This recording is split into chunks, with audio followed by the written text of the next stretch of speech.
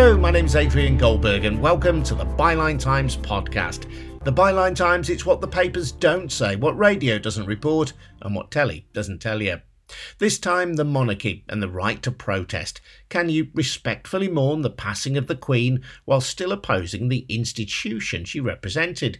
These are questions posed by the reaction of the police in different parts of the country to those who wanted to counter the royalist narrative being pumped out by pretty much most mainstream media.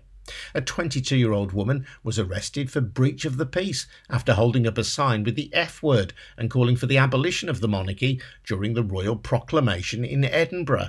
Simon Hill was arrested, then de-arrested, for shouting out "Who elected him?" during the proclamation in Oxford.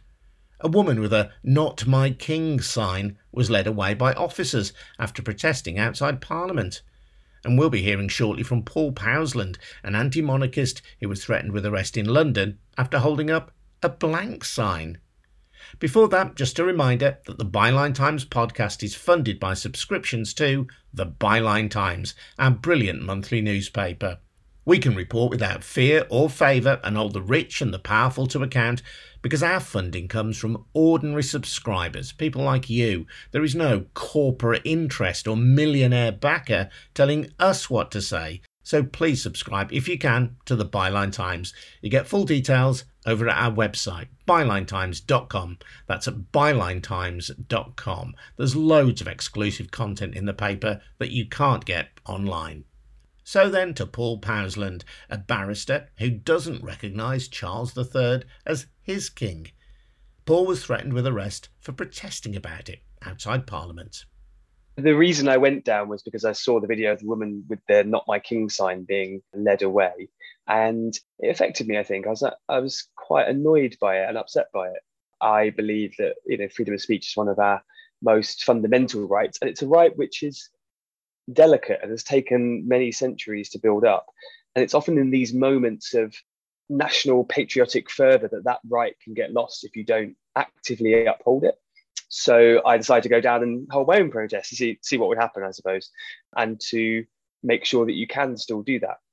But also because I had a hearing the next day, I couldn't risk getting arrested and letting my client down. So I decided to go in with just a blank piece of paper to sort of point to the fact that actually maybe we're not allowed to say certain things anymore, and that in itself is a protest worth having. And then I walked around for a bit, and an officer then asked me for my details, and I asked him what would happen if I wrote "Not My King" on the piece of paper, and he said, "Well, you'd probably be arrested because it's offensive."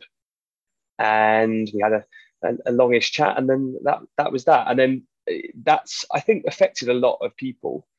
I'm really sensing quite a lot of people, whilst respectful towards the Queen and the mourning period around the funeral, are actually quite annoyed at the way the Queen's death and a lot of the affection that's felt for the Queen, it feels like it's being rather cynically used by Charles to bolster his succession and his acceptance as the new king. Whereas actually it's quite a big question, and it's a political question. Should we do we want a new king? And if this is not the time to question that, then when is? So just to be clear then, you were walking around with a blank sheet of paper. You were actually displaying the blank sheet of paper. Yeah, like that. And the police kept looking up at it, and then some of them would check around the other side, see everything on the back, and there wasn't. And they just most of them just looked at it and kind of just didn't know what to do. But one was brave enough to come up and start questioning me about it. But other people were there to pay their respects to the... Oh, no, not really. It was outside Parliament. So there was, Buckingham Palace is where the respects are being paid. It was mostly just tourists wandering around and lots of police officers. I couldn't see a single person paying respects outside Parliament. There's no flowers there. I don't think I would go and do this protest outside Buckingham Palace at the moment because it feels a bit edgy when people are grieving to intrude upon that. But this is not. There's no grief there. It's Parliament. It's our political centre. And it was also the place where yesterday the new king addressed his Parliament, telling us all that we're now his subjects. Which, if that's not a valid target for peaceful political protest, then I'm not quite sure what is. The idea of the blank sheet of paper as a means of protest was given publicity recently in Russia, where people were holding up blank sheets of paper presumably fearful that had they used any words, that could then be used against them. They were still arrested for that, though. Exactly. And people have not been slow to draw the parallel between you can be arrested in Russia for holding up a blank sheet of paper in protest, and you can at least be threatened with arrest whilst holding up a blank sheet of paper outside Parliament in the UK. Let's be real about it. The situation here is significantly better than Russia. Had I done that in Russia, I almost certainly would have been arrested and would have maybe not even been released very easily, you know? But the key thing is that takes constant work. The rights that we expect and that we in many ways take for granted take work. And actually, it's at these moments when they're threatened that you really have to stand up and push back. And that's actually has been what has happened since the kind of media furore over the different arrests that have happened over the last few days. The Met Police and other police forces have rowed back a bit. They issued a statement about mine saying that people have the right to peacefully hold up signs effectively. So I'm going back there this evening with a small group to hold up the Not My King sign. And I don't think I'll be arrested because I think the police have realised that would be unwise. And therefore, going back today will hopefully confirm to everyone that we still have that right, that it's still there, and that they can go and use that without fear. Because the other thing is as well, it's not even about whether an arrest is valid.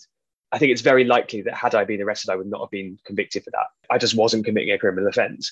But even the threat of arrest creates a chilling effect to people. Other people aren't as confident with the law and to be able to talk to officers and to tell them that what they're saying is nonsense.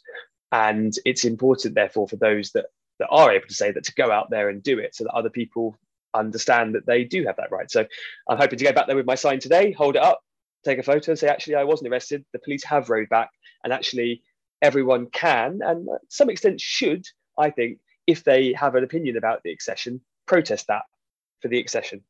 You posted a video of a conversation that you had with a police officer outside Parliament, in which he was, it seemed to me, getting quite agitated with your reasoned responses. What kind of reaction did you have to the video that you posted on social media?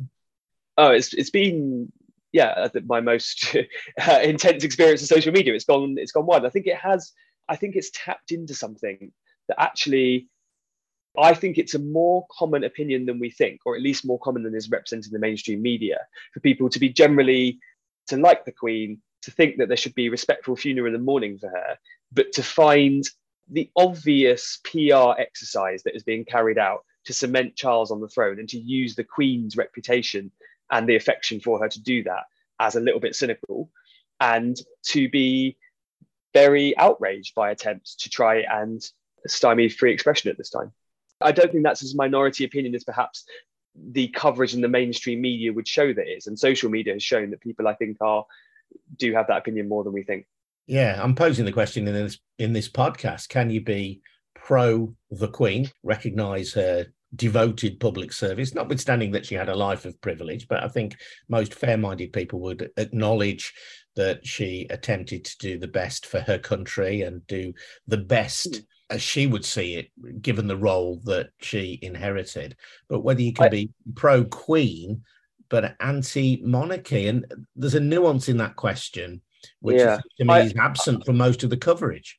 I wouldn't even say I was pro-Queen. Intellectually, I was against the idea of monarchy. It doesn't really make much sense, but she was always there, wasn't she? I was just born into this system, and she was there when my parents were born. She's just always been there, and it kind of worked. It was kind of comforting in a strange way to have this familiar presence.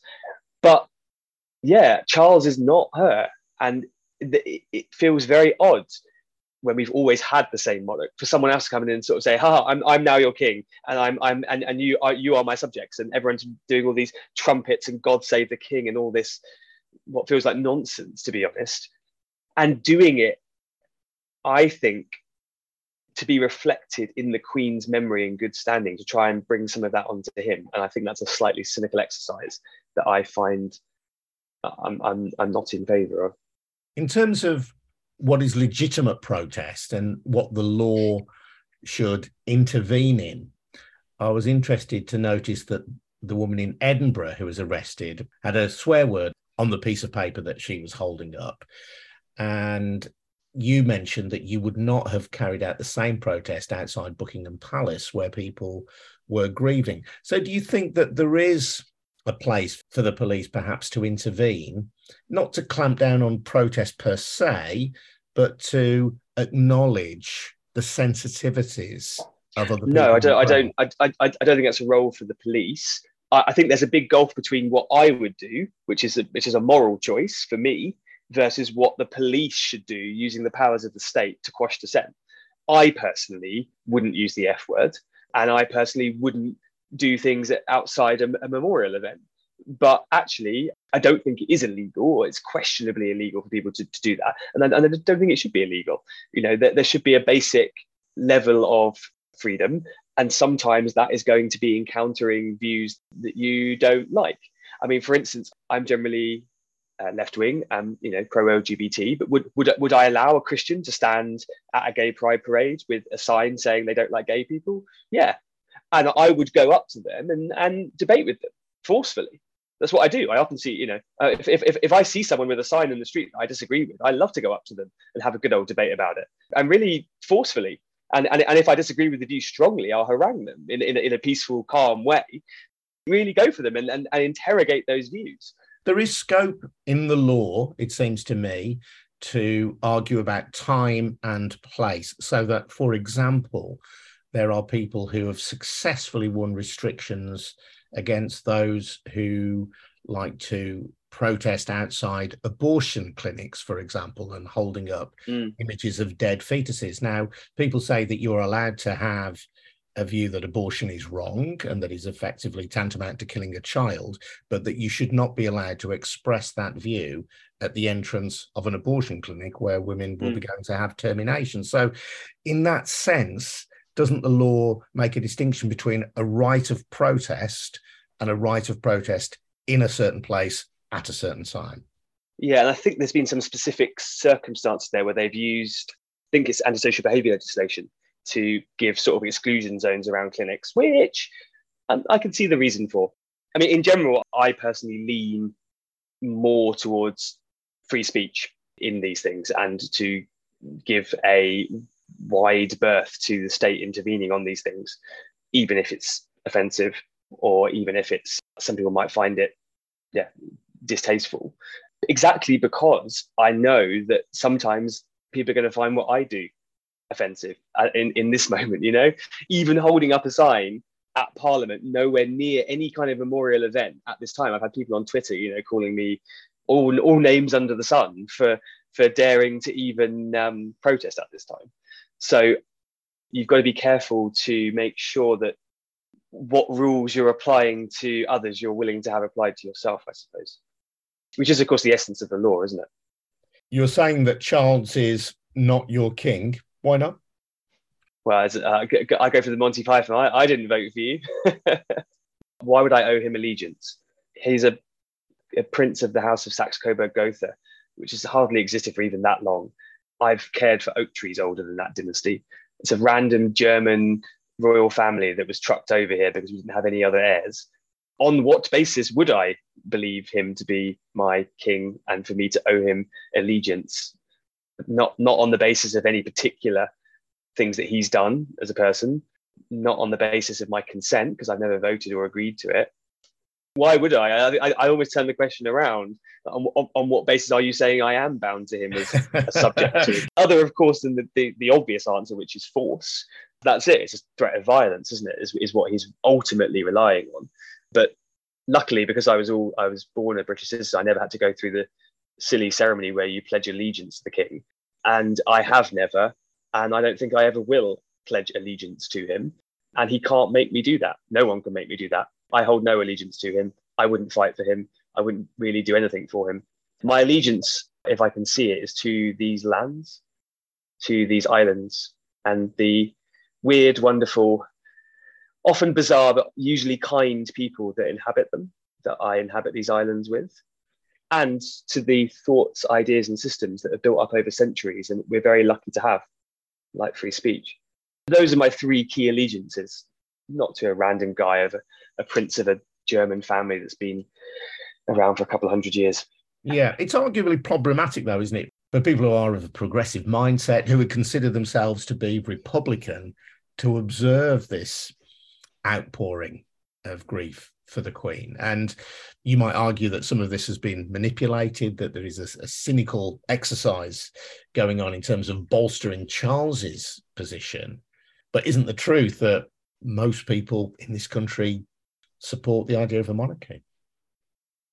I think they have done under the Queen for reasons that I think are similar to the ones that I told you earlier. For me, like intellectually, I could see the monarchy wasn't a great idea, but it seemed to kind of work, and it was comforting to have the same presence as the head of state all the time. But that has changed now. And yes, there's an outpouring of grief, but that will fade with time. And then we're left with this seemingly grumpy, entitled, rich old man who says that because of accident of birth, we're his subjects. And actually, I think a lot of people are over time going to be like, are you my king? I don't really agree with that. And I think we're going to see now, once the mourning period for the Queen has passed, I think there's going to be a significant uptick in Republican sentiment. As I say, I feel it myself. This is the first time in my life this week that I would now describe myself as a Republican. The point that you make, I suppose, is the strongest argument against any form of monarchy, isn't it? The idea that here we are in 2022, that anybody should have a position of any sort of power or privilege handed to them purely by accident of birth. I mean, Britain is great at that. The monarchy is really the most obvious example of it. But of course, we still have hereditary members of the House of Lords, over 100 of them, who literally make legislation by dint of birth. We have people who own vast tracts of the countryside, which they exclude other people from by accident of birth. And of course, huge wealth, which they use to control the political process by birth. Also, but the media, of course, the Daily Mail is owned by a person who inherited from his father and then uses that to control significant amounts of the media narrative in this country. So the royal family the king is the most obvious example, but Britain is replete with examples of those who wield power by pure accident of birth. And I think it's the task of people who disagree with that to really speak out against it and why it's wrong. That was Paul Powsland. I'm Adrian Goldberg, and before we go, just a reminder that the Byline Times podcast is funded by subscriptions to The Byline Times, a fantastic monthly newspaper edited by Hardeep Matharu. Find out how to subscribe over at our website, bylinetimes.com. Thanks for listening. I'll see you next time.